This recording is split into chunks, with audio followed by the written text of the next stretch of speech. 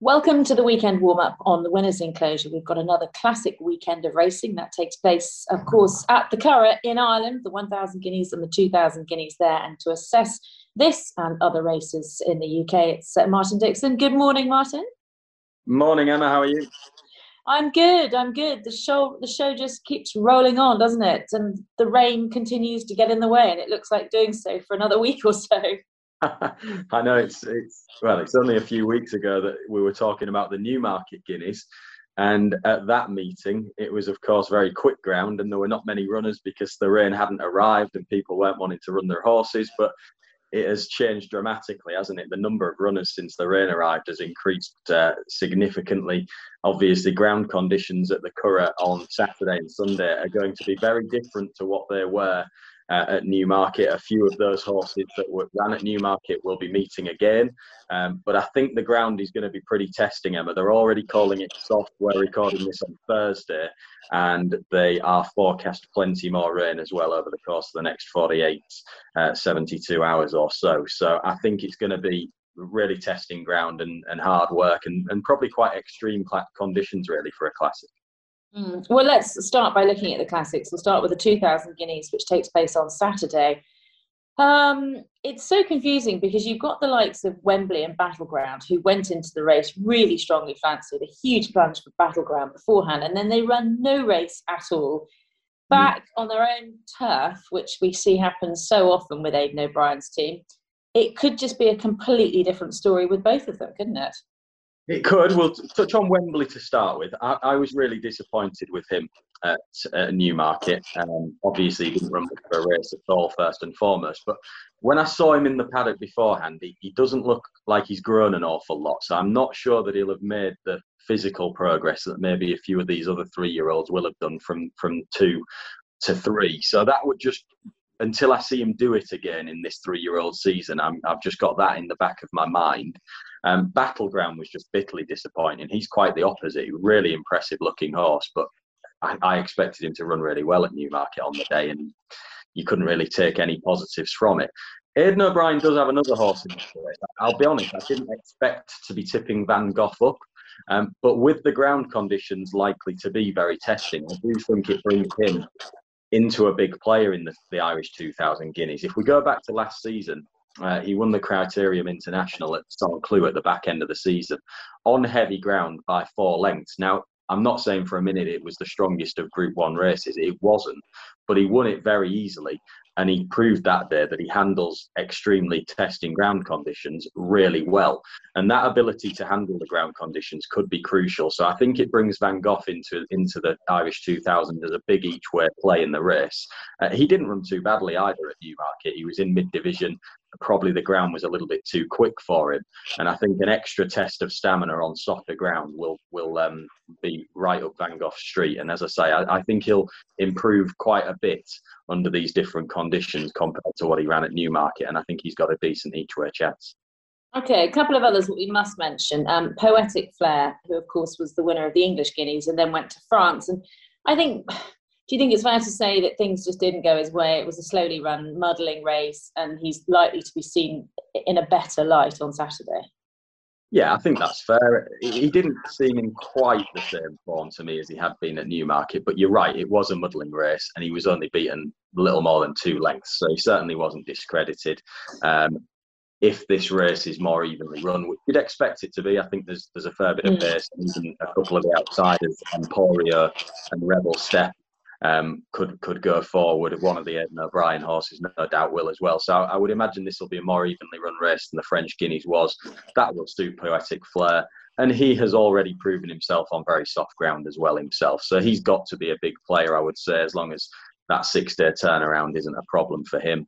And of course, we've got Lucky Vega as well, who went so close in the 2,000 guineas at Newmarket, proved his stamina for a mile that day as well. I would just still be a little bit concerned about Lucky Vega, whether or not that combination of very testing ground and the mile proved to be a little bit too much of a test for him. That's exactly what I've written down on my notes. Stiff track / soft ground could just could just be that little bit too far for him. It'll be quite interesting, won't it? It might just max out his stamina. That would definitely be a concern for me. But all in all, an intriguing race, and probably likely to be won by one of Aidan O'Brien's few, which is normally the case, isn't it? Normally the one you don't expect. It certainly could be, yeah. And as I say, Van Gogh each way would be my sort of selection for the race. I think he'll run well.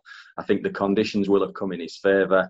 Not all of the field will handle them. I would expect him to handle them. He looks a strong stayer, and it could be a race that ultimately comes down to one of the stronger stayers coming to the fore.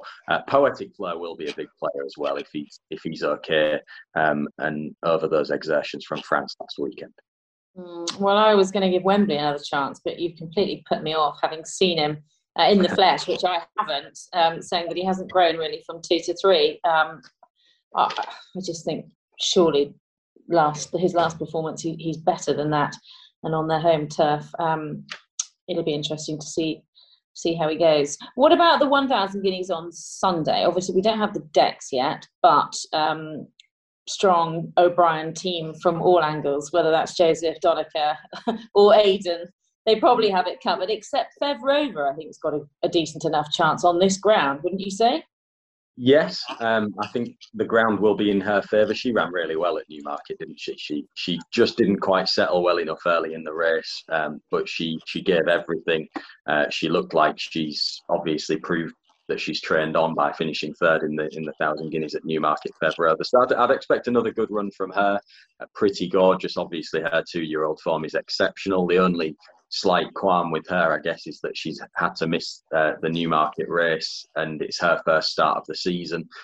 Whereas some of the others have the advantage of having run and proven that they're in form and they've trained on from 2 to 3, I guess. But Pretty Gorgeous's 2-year-old form would bring her right into the mix. The filly that I like most here is Shale for Donica O'Brien. Now, Donica's horses generally have been very slow to come to hand this season. They've tended to come on plenty for a run. In fact, I don't think he's had a reappearance winner yet in 2021. Certainly over the last 3 months, his horses have been coming on an awful lot for a run. And Shale's run in the 1,000 guineas trial with that in mind, I think, was quite encouraging. You could sort of look at it and think she was a little bit below her best on the day. But when you consider that the stable's horses have been a little bit backward, I would take more encouragement from her run in the 1,000 guineas trial. She's back at the Curragh where she won the Moigler in her 2-year-old season. And she did prove herself on very soft ground as a 2-year-old as well, Shale. So I think she'll improve quite a lot with a run behind her. Yeah, don't disagree. As you said, there was plenty to like about that performance. And Donica said something in the Racing Post earlier this week that he fully expected a much improved performance, which would put her bang in the mix. We've mentioned Pretty Gorgeous. Yes, she won the Fillies Mile on soft ground, so that won't be a problem. Joan of Arc's another one worth mentioning, won the 1,000 guineas trial at Leopardstown nicely. And as you pointed out, there are 1 or 2 that have got the advantage of a run, and she does fit that bill. Yeah, and she's a full sister to Glen Eagles, isn't he? Who won the British and Irish. She did the double, the British and Irish 2,000 guineas a few years ago.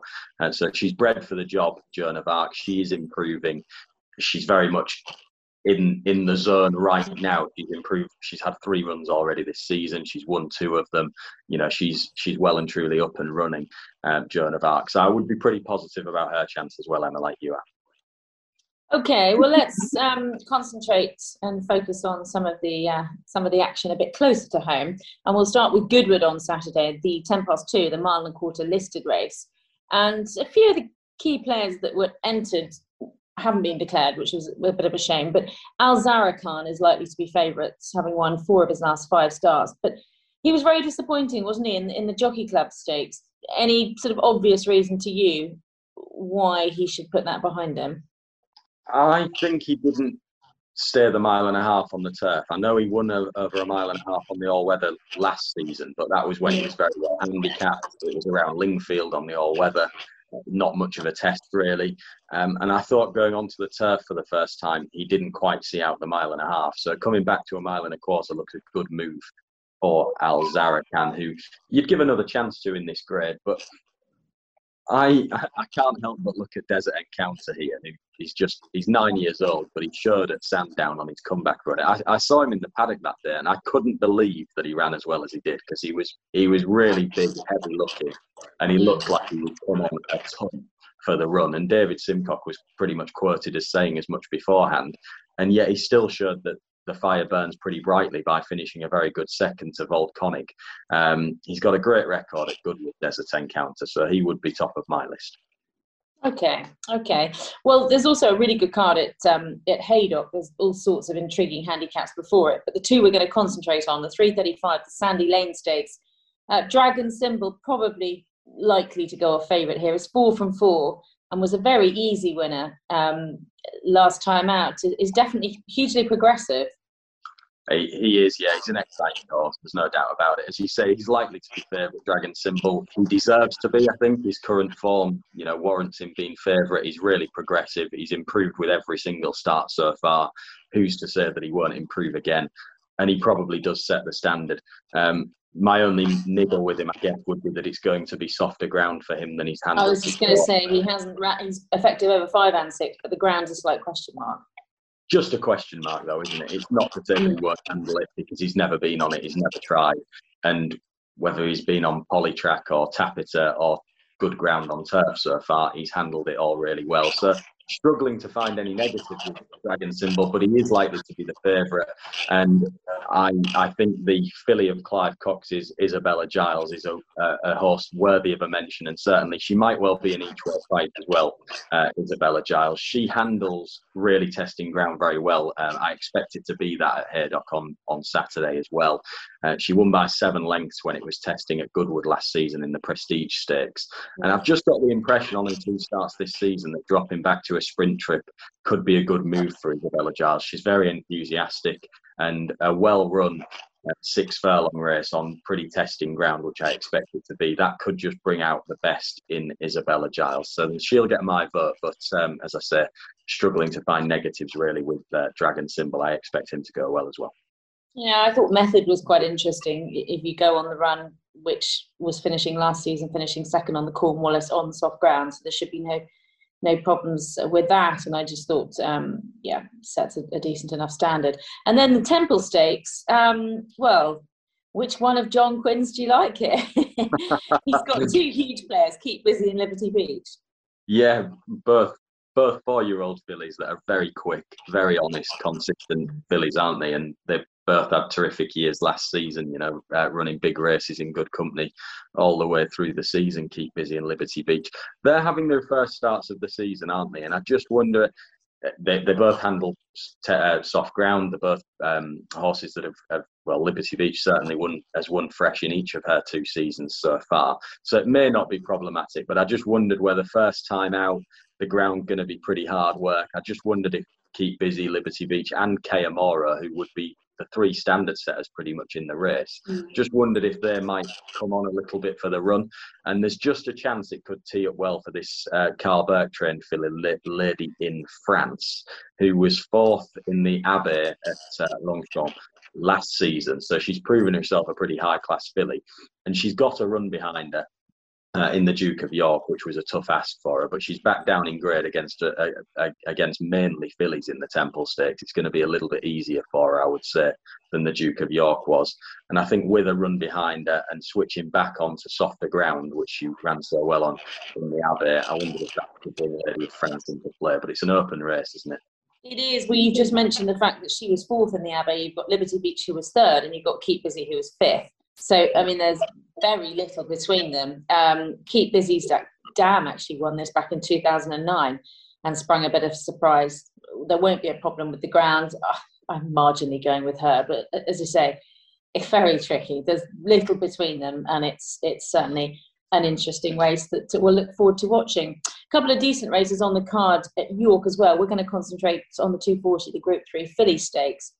And Believe in Love is a horse that I like because she's just very progressive. She's got some big entries at Royal Ascot, and I think this could be a stepping stone to bigger and better things. But it's quite a good race. You've got True Self in there too, the globe-trotting mare. Yeah. No, it is a warm-looking race, isn't it? Huey Morrison's got Urban Artist.